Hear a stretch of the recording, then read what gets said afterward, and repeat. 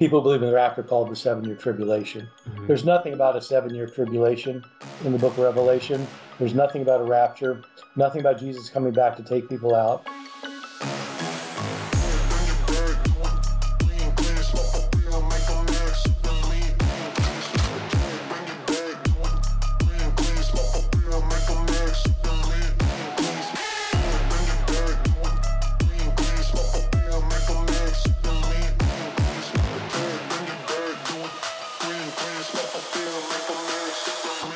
Hello, my friends, and welcome back to the What If Project podcast. My name is Glenn.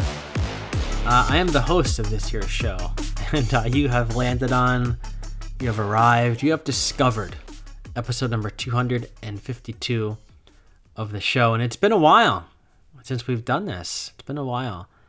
We've had some episodes. This is the first normal episode in a while. And I say normal because we've had solo episodes, right? I did an episode where I talked to you about my new book that just came out on Father's Day.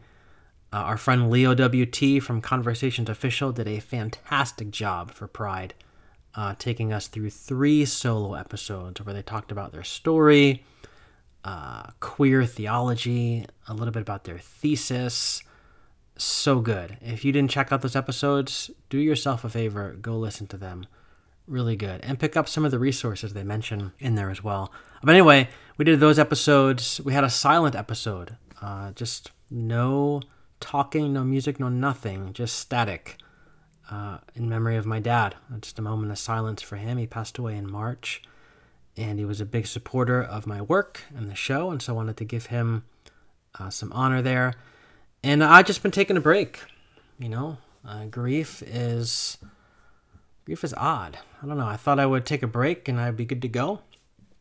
And I found that grief keeps circling back. And I'm finding that instead of kind of getting over things and moving on with life, you take grief with you. And you somehow, the container of your life enlarges and you have more space to carry the grief with you. And it comes up when it comes up. You don't give it permission. It just shows up on your doorstep when it wants to express itself. And so I'm learning, what life looks like with that. And I just needed some space to just begin to process things. I needed some quiet, I guess you could say. And so I just felt the need to hit the pause button on the show for a little bit.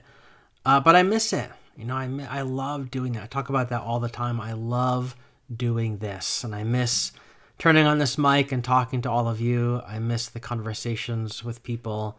I miss reading and interacting with their work. I miss all of that stuff. And so starting today, we're going to release bi-weekly episodes. The show is typically weekly, an episode every week. We'll get back to that probably in October, maybe November. But until then, we're going to do bi-weekly episodes just to kind of ease myself back into that weekly schedule. I have 14 episodes recorded. They're there. I just have to edit them, record these intros where I talk and tell you a few jokes, that kind of stuff. But for the most part, everything is done. I just got to get them out to you, and they're really good. I'm excited about them. This episode is with Bart Ehrman. Good way to ease back into the waters of podcasting. Bart Ehrman, he wrote a book called Armageddon not that long ago, earlier this year. And it's subtitled, What the Bible Really Says About the End. So we talk about the Rapture. We talk about the book of Revelation. We talk about the Left Behind series. We talk about so many things. If you have questions about the book of Revelation, get this book. Bart is a historian, a scholar, but he brings some complicated things down to our level really, really well. He does it so good. And what I love about Bart is when he talks to you, he can flip a switch where he can just go all scholarly and talk to that kind of audience, or flip another switch and talk to a general audience. And that's what he does in this book and in this episode. Really, really good stuff. So anyway, I'm going to put the link to the book, all of his work and stuff like that in the show notes. Also in the show notes, Patreon if you want to support the show financially. Anywhere from $3 a month up to whatever you might want to give. You get entered into a community of sorts. We have a Discord group that chats throughout the week. We hop on Zoom once in a while to connect with each other. So you get immediate access to that. And yeah, it's a lot of fun. I think there's 51 patrons right now. We have about 20, 25 people in that group that are getting to know each other, and it's been a lot of fun. So we'd love to have you be part of that. And I also tell people too, like if you can't swing $3 a month, but you need the community, just send me an email. Not a big deal. whatifproject.net@gmail.com, and I will give you access to that Discord server where you can jump in and make some friends, because I don't want money to be a hindrance for people who are looking for a community. So anyway, I'll put the link to that in the show notes. Also the link to my books, Rethinking Everything and the latest, Emerging from the Rubble. I'll put both of those links in there as well. And I think that's it. I think that's all that I've got. So yeah, all that to say, my friends, episode number 252 with the amazing Bart Ehrman talking to us about Armageddon and the end of the world. Enjoy.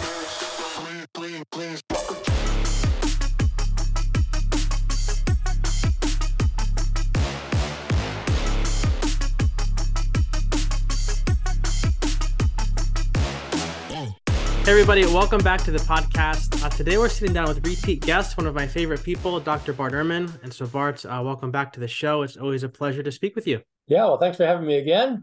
I've always enjoyed it. Absolutely. So let's cut to it. You have a new book that at the time that this releases will be out for the world to consume. The book is called Armageddon, What the Bible Really Says About the End. And so I wanted to open up the conversation by reading a quote for our listeners, if that's okay with you. And then we'll kind of release you to take us into the wild a little bit. But the quote comes on page 110, so a little bit deeper into the book. And you say the majority of people who read the book of Revelation never ask about its historical context and literary genre, even though they know at least implicitly that these things radically affect a text's meaning. When it comes to this book in particular, that is a terrible mistake. Now, obviously, genre and context are important for any ancient text, but maybe talk to us a little bit about why that is all the more true for the book of Revelation, and then talk to us about the genre, the background, context of this particular book. What is going on in this book? We've all heard so many things, but solve the mystery for us, Bart. Well, just to explain for people who aren't sort of on top of genre studies, mm-hmm. most human beings. So it can be expressed. The basic principle can be expressed pretty simply, and mm-hmm. I might actually use this example in my book. If you're reading something about a scientific experiment in New York City that's gone wrong, and that a bacterium has gotten out of the lab, and it's infected the water supply of New York City, and it's going to be lethal. If you're reading this in a science fiction novel, you pretty much know where it's going to go, because you know how science fiction novels work. If you read it on the front page of the New York Times, you know where you're going to go. Right. You're going to get out of there. And so it just depends what kind of writing it is. Yeah. And it's that way with books. When you're reading a novel, you're not reading an op-ed. When you're reading an op-ed, you're not reading a limerick poem. Mm-hmm. And so whatever kind of writing it is brings its expectation with it.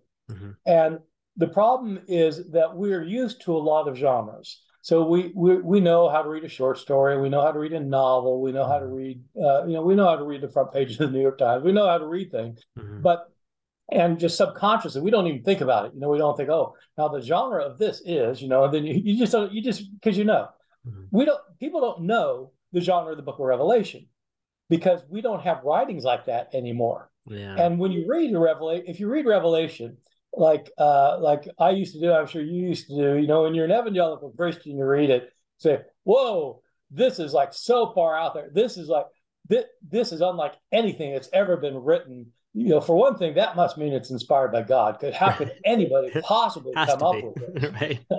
And the other thing is, since it stands on its own, you don't have any way of really kind of figuring it out unless somebody tells you, because like if you read 20 novels, you have a pretty good idea about how to read a novel, but if you've never read anything like this, you have no idea, what is this thing? Yeah. And then somebody tells you, and you say, oh yeah, well, that's what it is. So the thing is, if you read 20 apocalypses, the way you read 20 novels, then you kind of get the hang of it. Mm-hmm. And so the deal is that the book of Revelation is not the only book like this from the ancient Jewish and Christian worlds. There are a number of apocalypses that were written at the time. They have certain characteristics, just like a limerick poem has certain characteristics. Mm-hmm. And if you understand the characteristics, then you understand what the author's trying to do, rather than coming up with something because you have no idea and somebody's told you what it means. Mm-hmm. And most of the time, if you're in this kind of circle I was in, fundamentalist circles, the authors who are telling you what this means also don't know that there are these other apocalypses out there. They don't know the genre. Yeah. And so part of my point of my book is to say, okay, let's try to understand what this would mean in its own context. Mm-hmm. Because this author was trying to communicate something to his own readers 2,000 years ago. Mm-hmm. And he's not planning on writing for 21st century America. He's actually writing for people living in what's now Turkey, Western Turkey, Christians in churches in Western Turkey at the end of the first century. Mm-hmm. And so you have to understand what the genre is and what his own historical context is, or you're just going to be taking the thing out of context. So is there any way, can we like put ourselves in the place of these original readers, and can we draw some conclusions about what they might have been understanding when they were reading this? Like, did they get this? Did they understand what they were reading? Or were they also kind of maybe like, this is way out there? Well, dragons and all these different things, 7 heads. Well, unfortunately, in the Christian schools at the time, they didn't assign reading reports, book reports on this one, and so right. we don't have like their book reports to say what they made of it. Mm-hmm. What we do have are we have a lot of other books like it that mm-hmm. we do have readers' reports on, and we have later readers' reports on this book that help us understand how ancient people took it, mm-hmm.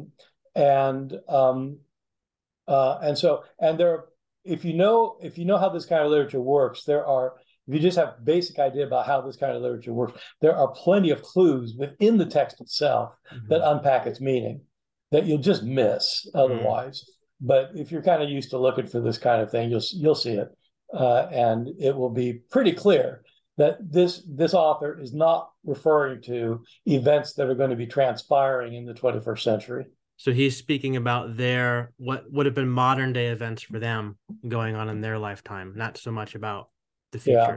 I mean, this isn't a radical view. I mean, this mm-hmm. is a view that historical scholars have had for a very long time. And even, it's not like an atheist view or something. This is just, so biblical scholars who are experts in the study of Revelation, and there are a lot of them, mm-hmm. They agree. This is John writing for his audience, and he tells you what his audience is. Mm-hmm. He tells you who he's writing for. He's writing for these Christians in these 7 churches in Western Asia Minor.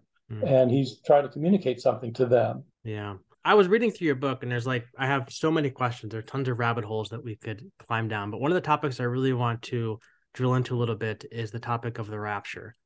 Because a lot of our listeners come from the evangelical world. So they're kind of rethinking a lot of the things they were handed.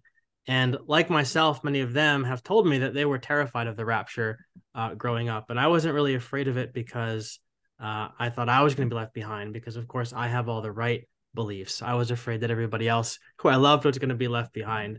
And one of the things I love about your book is that you spend a considerable amount of time kind of talking about this topic and really diffusing some of the misunderstandings around it. So I was wondering if you could talk to us a little bit about how this theology or this idea that Jesus is going to return to take his faithful people away while the rest of the world burns, how that stands up, or maybe doesn't stand up, I should say, against the larger context and backdrop of Revelation. Like, where do people typically find the rapture in Revelation? And then do those findings have even a shred of credibility given the background and context that you shared? And I should say, too, I know there are verses outside of Revelation that are referred to as well. And I'm going to ask you about those next. But for now, within Revelation, how does the rapture stand up in the midst of all that? Well, it doesn't stand up very well. The word rapture doesn't occur in the book of Revelation.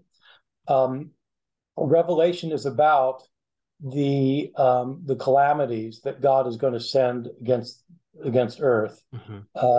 At the end of time, mm-hmm. and it'll be disaster after disaster after disaster that's going to hit the planet.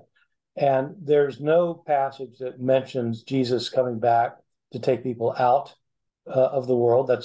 I assume that almost all your readers know that mm-hmm. the rapture is this doctrine that Jesus comes back before all of this nastiness hits the planet, gets them out, and so the people who are left behind are the ones who have to experience the what people believe in the rapture called the 7-year tribulation. Mm-hmm. There's nothing about a 7-year tribulation in the book of Revelation. There's nothing about a rapture, nothing about Jesus coming back to take people out of the world, to take his followers out of the world. The only ones who are out of the world in Revelation that are up in heaven are Christians who have been martyred, who do show up, but there's no rapture. And so, when you're reading a book and you believe in the rapture, and the rapture's not in the book, then you have to try and find someplace where you're like, it's got to be in there somewhere. Yeah. And so I think what typically prophecy writers say is that in chapter 4, what happened. So the way the first part of Revelation, the first 3 chapters are John having a vision of Christ in chapter 1, and then him being instructed to write to the churches of Asia Minor, the 7 churches that he's writing to. And Christ dictates these letters. This will be important in a minute. He dictates these letters to the 7 churches, and he says, you some of them are doing things fine, but need some improvement. Others are really messing things up, and all of them have problems. And he tells each one of them, you better shape up, because if you don't, I'm going to take away your lampstand. The lampstand is like Christ's presence in the church, and so he's going to condemn them. And then in chapter 4, you start getting into what people are looking for, which is the real action. And the way the real action begins is John sees a door up in heaven, or a window up in heaven, and a voice comes down for him to go up. And he goes up and he has a vision of the throne room of God. And that's where he starts seeing what's going to start happening on the earth. And so I think people who are trying desperately to find something like a rapture, that's what they look at, is John going up into heaven, and that's an image of the rapture. So it's funny to me because, growing up, I was one of those people that had the end times charted out on my wall. I drew it all out, and I figured all the years out and things like that. And it was so clear to me at that point that there is this 7-year tribulation. There is all these things that are going to happen, but Do people typically come to those kinds of conclusions because they're reading the text apart from that genre that you spoke of before? When you just read it at a surface level without considering the context, without considering the genre, I would think it's easier to come to these kinds of conclusions. You would never come to those conclusions yourself if somebody hadn't told you they were the conclusions to come to. Yeah, that's true. So the first time I read Revelation, I was after high school, I decided to go to Moody Bible Institute, which, of course, is a bastion of fundamentalism and a very strong believer in the rapture and the end that's coming soon. And I had read the Bible. I had read the whole New Testament before going to Moody, but I knew there was this entrance exam. I was a little nervous about bombing this. So I decided, oh God, I got to read the Book of Revelation because it might be on the exam. I don't want to feel like an idiot. So 2 weeks before I went to Moody, I read Revelation. Oh my God, I have no idea what this is. What in the world is this? I really don't understand this book. And so it wasn't until I got to Moody that I started reading interpretations in the book, especially Hal Lindsey, the late great Planet Earth. And once somebody tells you, oh, this means that, and this means that, and this means that, then you say, oh yeah, that makes sense, okay. And then once you get it in your head, it's like that's how you read it. Yeah. And it's like if you're told that Puff the Magic Dragon is about marijuana, then that's all you hear. You can't unsee it. Once you see it, you can't unsee it. You can't get it out of your head. And so, but nobody would read the Book of Revelation and come away with a rapture in chapter 4. Unless they were told that's what it is. Yeah. And the 7-year tribulation, you wouldn't get that out of Revelation. Where do you get 7-year tribulation from? You get from somewhere else, and you put it into Revelation. Right.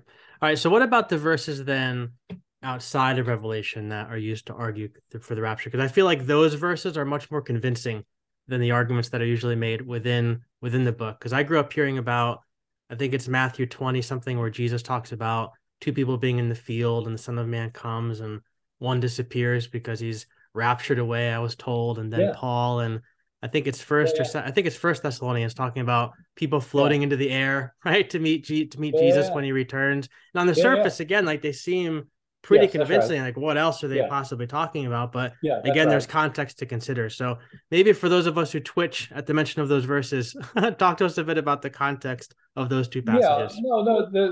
They do.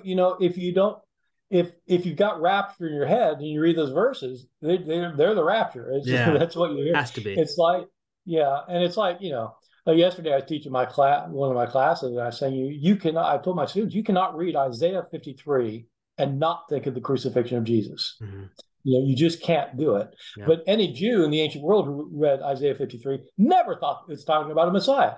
So it just depends what's in your head, And so, okay. So I'm going to take this verse from Matthew. There'll be, two in bed, one will be taken, one will be left when the Son of Man comes. And there'll be two women working at a millstone, one will be taken, one will be left. And so, well, that's the rapture, right? Yeah. Unless you read the context.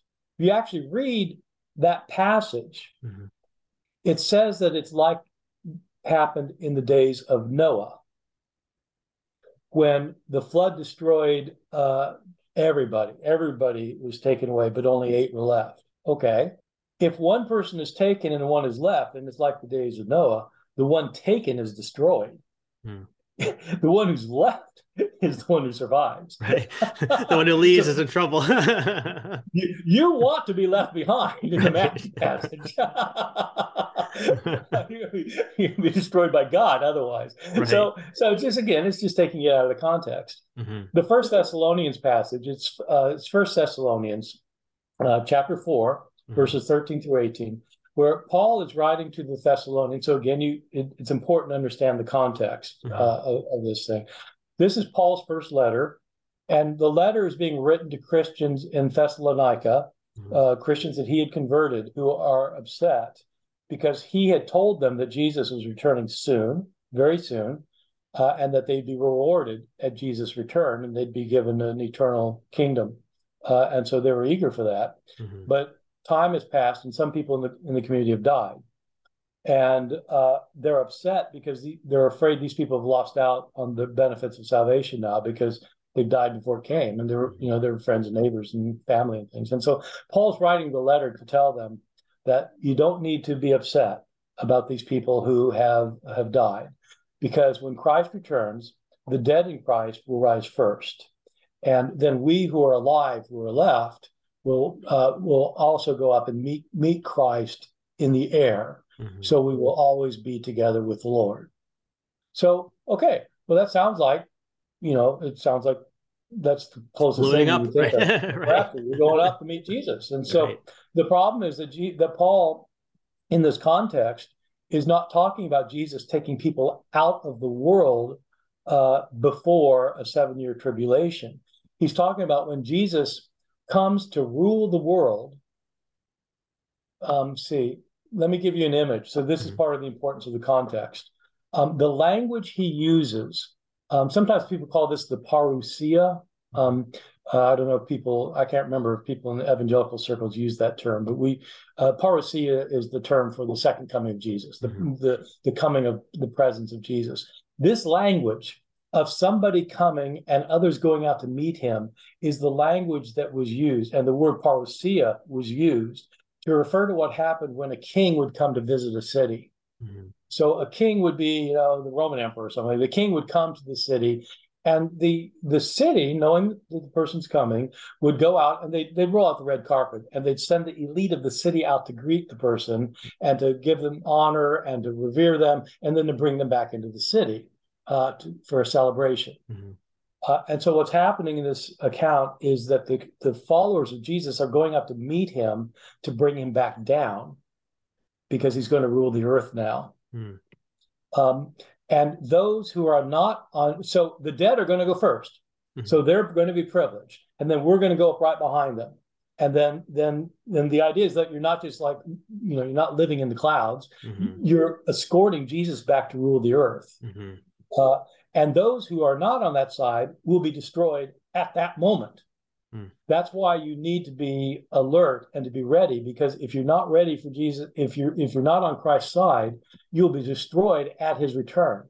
The early Christians didn't have an idea of people being taken out of the world. They had the idea that Christ is coming back in judgment. And when he came back in judgment, he's going to wipe out everybody who was opposed to him.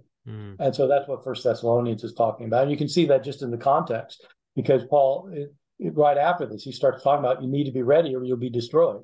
but he's not talking about tribulation. He's talking about Christ annihilating people. So Paul then is not talking about, he's not painting a picture of like a literal event of people floating up to the sky. He's using terminology. Oh, he might be talking about people. He might be talking about people floating up in the sky. Yeah. but they're floating up the sky not to be removed first at a rapture. They're welcoming Jesus down as the King of the earth. Okay. And as King of the earth, he's coming to destroy his enemies. And that's for Paul how the kingdom of God comes. As Christ destroys his enemies, and only the righteous are left, and they rule the earth. Yeah. So then in the Matthew passage, pedaling back to that one, is this what is what Jesus is referring to as well? Is he referring to this coming of the Son of Man like in judgment? Is he referring to the same thing that Paul's talking about? Well, he's talking, I mean, the question is whether, I mean, Paul's talking about Jesus coming back. Right. Jesus is talking about the Son of Man coming in judgment. And one of the big issues in scholarship is whether when Jesus talks about the Son of Man coming in judgment, whether he's talking about himself. I mean, in the Gospels, the Gospels understand that he is talking about himself. And so in Matthew, this is Jesus' return in power. But the question is whether that's what the historical Jesus thought, which is a separate question. Got it. Because Son of Man is a terminology used like in Daniel, correct? Yeah, it comes from Daniel chapter 7, where you have these kingdoms that are going to take over the earth one after the other, that are fierce, beast-like, wicked kingdoms.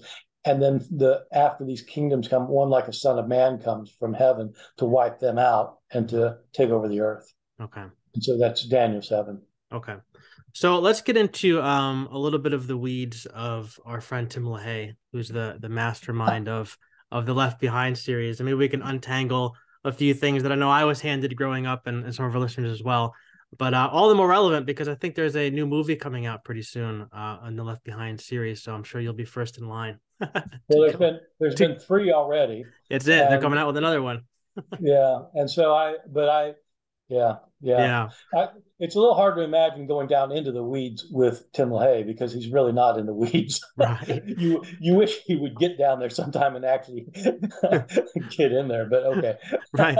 Well, to prepare for the conversation, I went back into some of my old Revelation books from my evangelical days, and there's one called Revelation Unveiled, which is he calls it sort of his commentary on the book of Revelation, where a lot of the theology he says behind the Left Behind series comes from. And he has this one section that I wanted to read for our listeners and have you respond to. It's a chapter on the rapture, and the section is called Expecting a Pre-Tribulation Rapture is Not New. Now, there's some names in here, Bart, that I might get wrong, so you can correct me if I pronounce them wrong, which I probably will. But he says, for several years, a popular argument against the rapture is that it was invented by John Darby in the last century, 1828, and was never seen or mentioned by the early Christian fathers for almost 19 centuries of church history. This argument, he said, is simply not true. And then he says, there's an electrifying discovery of a statement in an apocalyptic sermon from the 4th century. The author is designated Pseudo-Ephraim, pseudo meaning false, because there is some question as to whether or not it was really written by Ephraim of Nisibis, a prolific Syrian church father. Some prefer a later date for the sermon called Sermon on the End of the World, suggesting that it may have been written sometime between 565 and 627. For our purpose, the date is immaterial, for even allowing it as late as the 7th century proves that Christians 1100 years before the time of Darby saw the rapture happening before the tribulation. Then he goes on and he quotes from the sermon. But his main argument is that this Syrian church father apparently talked about the rapture. So it seems like LaHaye is trying to get into the weeds of history and probably talk about a name that people aren't aware of. But I'm curious, like, how do you respond to this claim that the rapture is not new because it was in the writing of this Syrian church father? Is there any substance to that at all? Does that have any impact on the conversation? So I would say he's not in the weeds. I'd say what happens is that he sees some weeds from a long distance and thinks that it's a cornfield. I can assure you that he has not read the sermon. Right. He's quoting somebody who told somebody about this sermon. So Ephraim, you could pronounce him Ephraim. Ephraim he was an important church father in Syria. Mm-hmm. He wrote in Syriac. Mm-hmm. He was so around the time of when the Council of Nicaea, he was a young man, and he's that period, and he's very orthodox. He wrote a lot of hymns. We have like 500 of his hymns. Mm. He's an important figure for scholars of early Christianity. I was on a dissertation committee at Duke some years ago, but a student who was doing a dissertation on Ephraim, and really, really significant and interesting stuff. Mm. But it's not the kind of thing that most people would know about or read. Mm. And he's correctly pointing out that the sermon that later got attributed to Ephraim was probably not by Ephraim, and it's not in Syriac, but it's a sermon on the what the sermon is it's not very long. It's kind of a riff on this passage in 2 Thessalonians, mm-hmm. where in 2 Thessalonians we learn that at the end of time, this Antichrist figure has to go into the temple and declare himself God. Mm. And all disasters are going to hit the earth at that time. And so what LaHaye quotes in this book is a little passage from this sermon that he takes completely out of context. Mm. And he doesn't know that he takes it out of context because he hasn't read the sermon.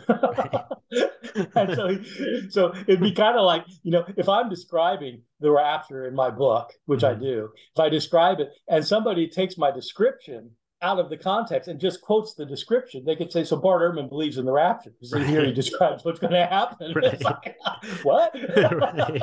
On page 110, Bart says this, so there it goes, settles it. There. So I actually I looked this thing up this morning, and I knew this was going to be like I knew this is not going to be good for Timothy LaHaye because there's no way that Ephraim believed in the rapture.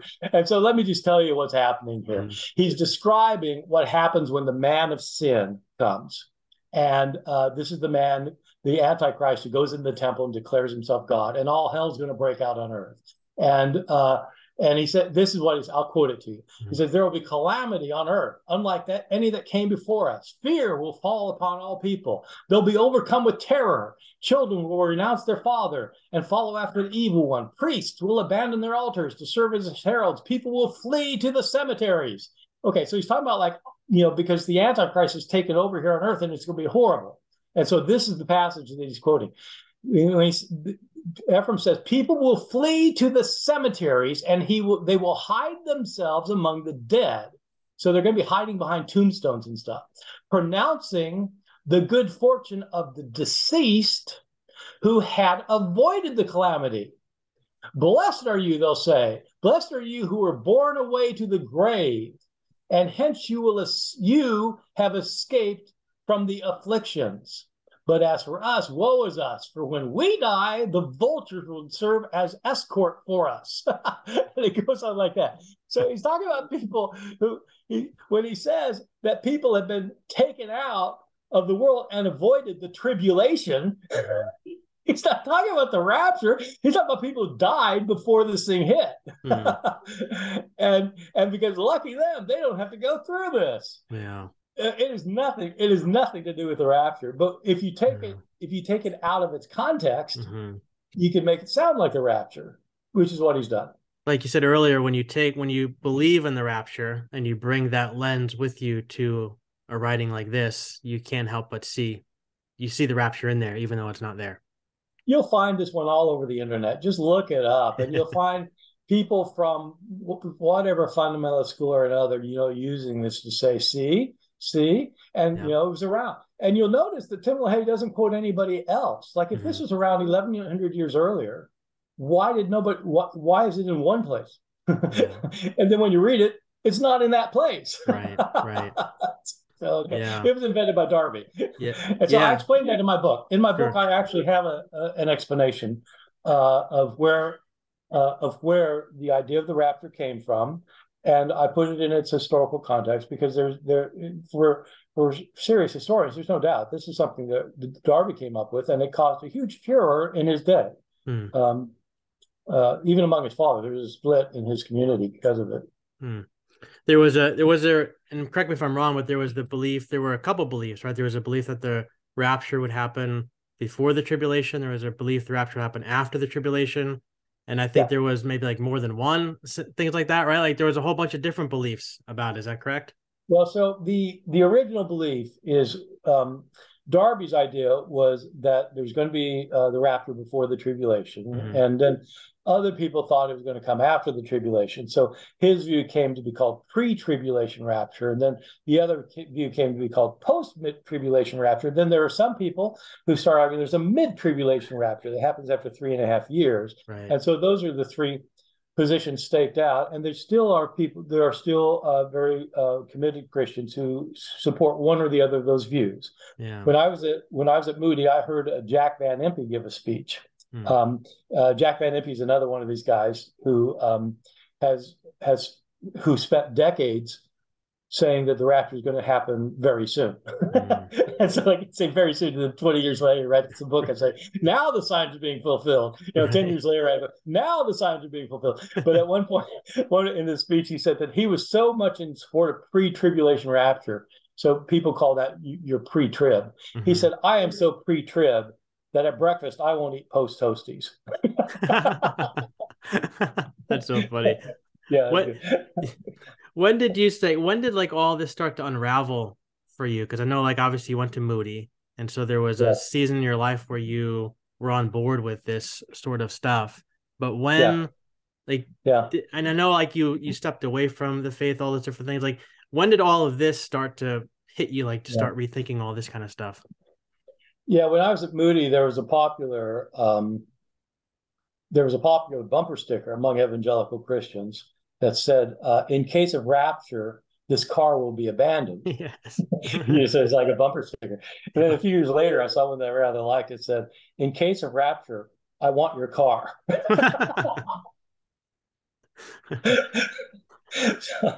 um, this started this started falling apart for me when I went to Princeton Theological Seminary and started Mhm. reading the New Testament seriously in Greek and reading the Old Testament in Hebrew and started studying the Bible from a historical perspective to try and understand it in its own context. Mhm. And I came to realize that that the Hal Lindsey approach, the late great planet Earth, where you can predict what's going to happen in the Middle East, leading to this crisis that's going to wipe everything out by 1988, that whole thing was being imposed Mhm. on the text, and that it really wasn't coming out of the text. Mhm. And we had always learned that you're supposed to do exegesis instead of eisegesis. Mhm. So exegesis was where you draw the meaning out of a text. Eisegesis is when you put the meaning into the text that you've already Right. got. And I realized, this is just making the text say something. It doesn't actually say that. Yeah. And once you realize that, then the whole thing kind of falls apart. Yeah. Um, and so probably early on, after I stopped being an evangelical, I stopped believing in something like the rapture. Mhm. Um, but it wasn't that, that of course wasn't related to my leaving the faith. That was just Sure. as a Christian, I realized that's just not true. So what is the purpose of this book for modern day people? Because you talked about how earlier you said that John was writing to the writer was writing to his particular group of people going through a particular set of circumstances in their day. But you also say later on in the book you have a quote. I think I have it here somewhere. You say this is a book that continues to be massively significant, even if for reasons people might not expect. And so Yeah. if the book is not significant in the sense that it's detailing what's going to happen at the end of our time and that we're going to be raptured away, all these different things. Like if the significance doesn't lie in there, if it's being really written for these early people, what is the significance for us, for you, me, for our listeners Yeah. today? Yeah. When I started writing the book, my initial idea was to contrast the evangelical interpretation of Revelation as predicting our immediate future, Mm-hmm. to contrast that with what historians have long said, that it's not that. Mm-hmm. That in fact, the book of Revelation is describing what the prophet John thinks is going to happen in his own day, Mm-hmm. and that his enemy is not, the Soviet Union or China, and he's not describing events that are going to transpire because of oil crises in the Middle East. It's not what the book is about. Mm-hmm. It's actually about the domination of the people of God by Rome, the ancient Rome. And it's about the Roman Empire and about how John envisions that the Roman Empire is going to be destroyed by God. And you can demonstrate this. And this is not a controversial view among scholars. This is what scholars have long recognized for reasons that I explain in the book. So my book was originally going to be to contrast the kind of fundamentals I was raised on about the rapture and the tribulation and all that in our future with the historical view, and to show why historians just don't read it as predictions of our future. I thought, well, that would be significant. But the more I thought about it, I thought, and that's about half the book is that. That is half the book, is trying to show that. But then I realized, it's also important to see why this view of things, this view that this is talking about our imminent future, why that is a really dangerous view. And even in ways that it's not particularly dangerous, it's influential, even among people who don't really know we don't even think that's what Revelation's about. So the second part of my book is about the kind of damage that view has done historically. It's done terrible psychological damage. As you were saying, a lot of your friends were afraid of the rapture and as children. And when I was long before your time, but in my time in the 70s, there was a movie out that every evangelical saw about 48 times called Thief in the Night, which was meant to terrify people about being left behind. And just about every evangelical I know who took that movie seriously was terrified because they thought it had happened at one point or another, that they'd been left behind. And so very bad psychological damage for people. But more than that, it's led to a serious violence over the years. I try to show in my book, for example, how the whole disaster at Waco with David Koresh, where the FBI laid siege to the Branch Davidian compound, and there ended up being a slaughter of people. That was largely rooted in David Koresh's understanding of the Book of Revelation and his interpretation that it was predicting their martyrdom, and that whole thing was partly because of that.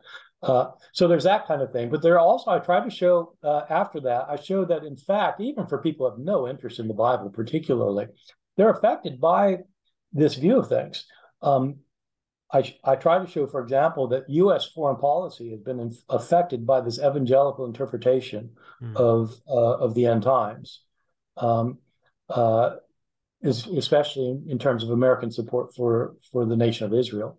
I don't take a political stand on that, but I do point out how this expectation the end is coming soon has dramatically changed the American foreign policy, for including the move of the embassy and to Jerusalem. And I talk about its effect on things like climate change and American policy toward climate change and social policy about climate change. And so a variety of things that actually are affecting all of us, whether we are, whether we're interested in the Bible or committed to the Bible or not. This interpretation of Revelation has very serious effects. And so I try to lay those out in the book. Yeah. So like for people who are listening, maybe like pastors or teachers, like what are ways to steward this book well when you're delivering it to people that you're responsible to teach? Like, because obviously the whole end times thing, like that's out the window. But if somebody's going to use this book and they're going to teach from it, like what's a good way to steward this text? I tell you, I think it's very difficult to use it responsibly because not just because it's been misinterpreted, but also because when it's rightly interpreted, it's a very disturbing book. Yeah. Not because it's predicting our future, but because of the view of God and Christ that it presents. Yeah. And so the very end of my book, I deal with this issue about whether the God of Revelation is the God that Jesus talked about in the Gospels, and whether the Jesus portrayed in the book of Revelation is the Jesus of the Gospels. Because the Jesus and God of Revelation are all about vengeance and blood and revenge and violence and wrath. The book never never says anything about God loving anyone. Mhm. And I used to think, even as a professional scholar for years and for decades, I taught that this book was a book of hope for those who are suffering. And I've come to realize it's not a book about hope for the future for most people. It's just the word hope never occurs in the book of Revelation. The love of God never occurs in the book of Revelation. What occurs are words like wrath and vengeance and blood. And it's God's wrath against the planet. And you might think, well, that's God's justice. God is just, and sin, requires punishment. And so this is the punishment. And so I get that. But one of the things I talk about in the book is how this is not just destruction of the enemy. This is torture. There are scenes of torture where God tortures people for months without allowing them to die. This, I don't think it's a pleasant view of God. I think it's a very upsetting view of God when you actually allow yourself to see what it's saying, and that it's not, and people say, well, yeah, it's just symbolic. Well, why are you using these symbols to represent God? Why do you want this image of God? Someone who tortures people. Is that the image of God that you want to convey? And so I mean, the author of Revelation obviously considered himself a Christian, but there are lots of people who consider themselves Christian who don't think in very Christian ways or behave in very Christian ways. And I think he would absolutely consider himself a stalwart follower of Christ, but I'm not sure if Jesus would have considered him to be a follower. Yeah. So that's the kind of thing I talk about at the end of the book. Sure. All the realities of the violence in the book and the wrath and the torture, things like that. Is that part of the reason why? Because I know Revelation was one of those books that almost didn't make it in to the final cut of the New Testament. Is that one of the reasons why? So I have a chapter devoted to this about why, about how it got in and the difficulties.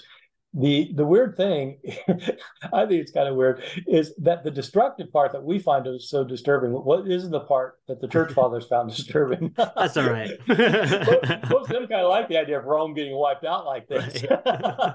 They were kind of happy with that part.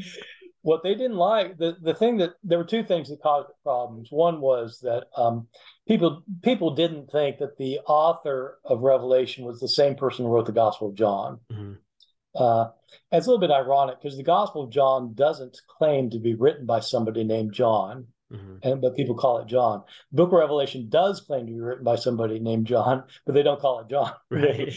And so it's a little bit confusing. But so they weren't sure, and they were right. Whoever wrote Revelation did not write the Gospel of John. That's a firm conclusion of modern scholarship. And there were ancient scholars who were arguing. Biblical New Testament Christian scholars said, yeah, this is not the same author. They could show it on stylistic grounds, linguistic grounds. The bigger reason it had trouble is because Revelation celebrates what's going to happen at the end once Christ destroys all of his enemies with a massive flow of blood. And what's going to happen is that the saints are going to inherit the earth, and it's going to be a utopian existence where massive feasting and wealth and power and glory, and so it'd be massive banquets with the Lamb every night. And the church fathers at the time, when they were deciding which books would be in the New Testament, were leaning much more toward an ascetic lifestyle where you didn't indulge in the pleasures of the flesh. And Revelation looks like it's trying to get these people who are suffering now to a place where they can indulge in the flesh for eternity. And so the church fathers thought, that's not really, the point is not to starve yourself now so you can feast later. The point is not to be so concerned about your physical state, and you should be concerned about your spiritual state. And this book's just concerned about the physical state.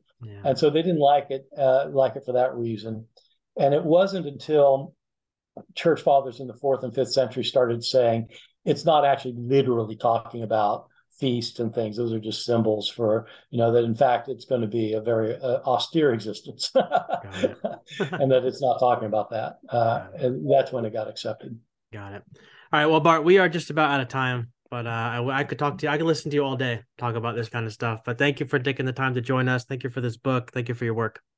You're welcome. Yeah. Okay. So thanks for having me on. It was an interesting book to write, and I it's one of the most interesting books to write that I've ever written, I think, because it's just like it got me digging into so much stuff that I really didn't know much about until I wrote it. So Yeah. yeah. Are there any plans that makes me think? Are there any plans of any like resources coming out around the book? Like any time, I know you do some videos, things like that, some teaching. Is there anything like that in the works? I've been doing some lectures and things, and I've Hmm. some online lectures. I do these online courses off my website, Hmm. and I'm going to do a lecture um, on the Rapture actually as a kind of standalone lecture sometime in April or something. And so just that kind of thing. I don't know. I don't have anything else in the works other than just kind of that kind of thing, lectures and such. Awesome. And last thing, do you want to plug your blog real quick? Yeah, for those who don't know, I have a blog, Bart Ehrman blog. It's gone on for over 10 years now. I blog 5 times a week, done every week for over 10 years. Lots of blogs out there, and it's on everything having to do with the New Testament and early Christianity. People have to pay a small fee to join. I don't make a dime from it myself. All the money that comes in goes to charity and dealing with hunger and homelessness mainly. And and it's the blog is really it's been growing and growing. I'd like more people to join. It's all word of mouth. Last year we raised over 500,000 last year, over $500,000 from the Wow. blog, and it all went to charities. And so, and people can ask me questions about my blog posts. Yeah. I post on Revelation a lot these days, and I answer every question I get. Uh, and so people should look at it. It's just called the Bart. Just look up the Bart Ehrman blog. Awesome. Well, I'll put the link in the show notes and we'll be in touch, Okay. Bart. Okay. Thanks so much. All right. Thanks.